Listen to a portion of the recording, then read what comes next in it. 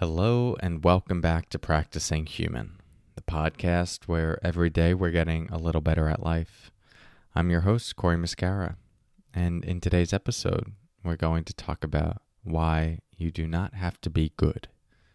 More to come on that in a moment. First, let's settle in together with the sound of the bells.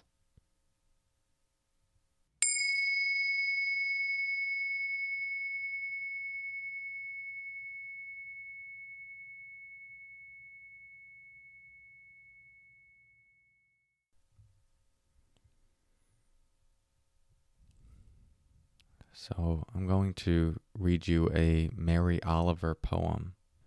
It's a popular one, so you may have heard of it.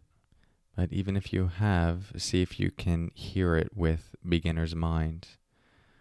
And whether you have heard it or not, see if you can really feel the sentiment of this and what it connects you to in yourself. Especially this first line, you do not have to be good. See if you can feel what that might be pointing to and what that might mean for you.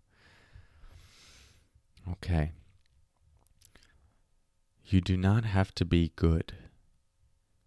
You do not have to walk on your knees for 100 miles through the desert repenting. You only have to let the soft animal of your body love what it loves. Tell me about your despair, yours, and I will tell you mine. Meanwhile, the world goes on. Meanwhile, the sun and the clear pebbles of the rain are moving across the landscapes, over the prairies and the deep trees, the mountains and the rivers. Meanwhile, the wild geese, high in the clean blue air, are heading home again. Whoever you are, no matter how lonely, the world offers itself to your imagination, calls to you like the wild geese, harsh and exciting, over and over announcing your place in the family of things.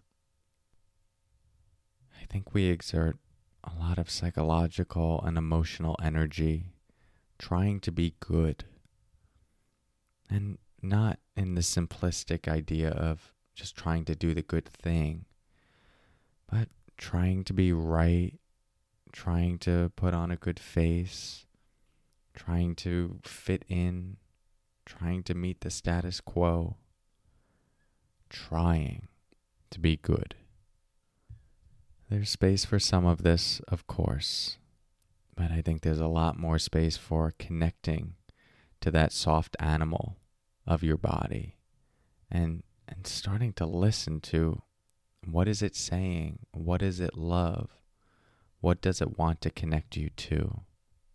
So maybe today you spend a little bit of time stepping out of your ideas and strivings of what it means to be and trying to be good.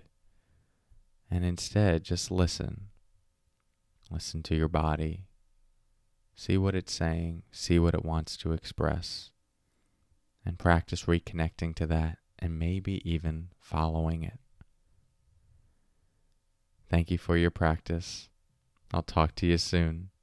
And until then, take care.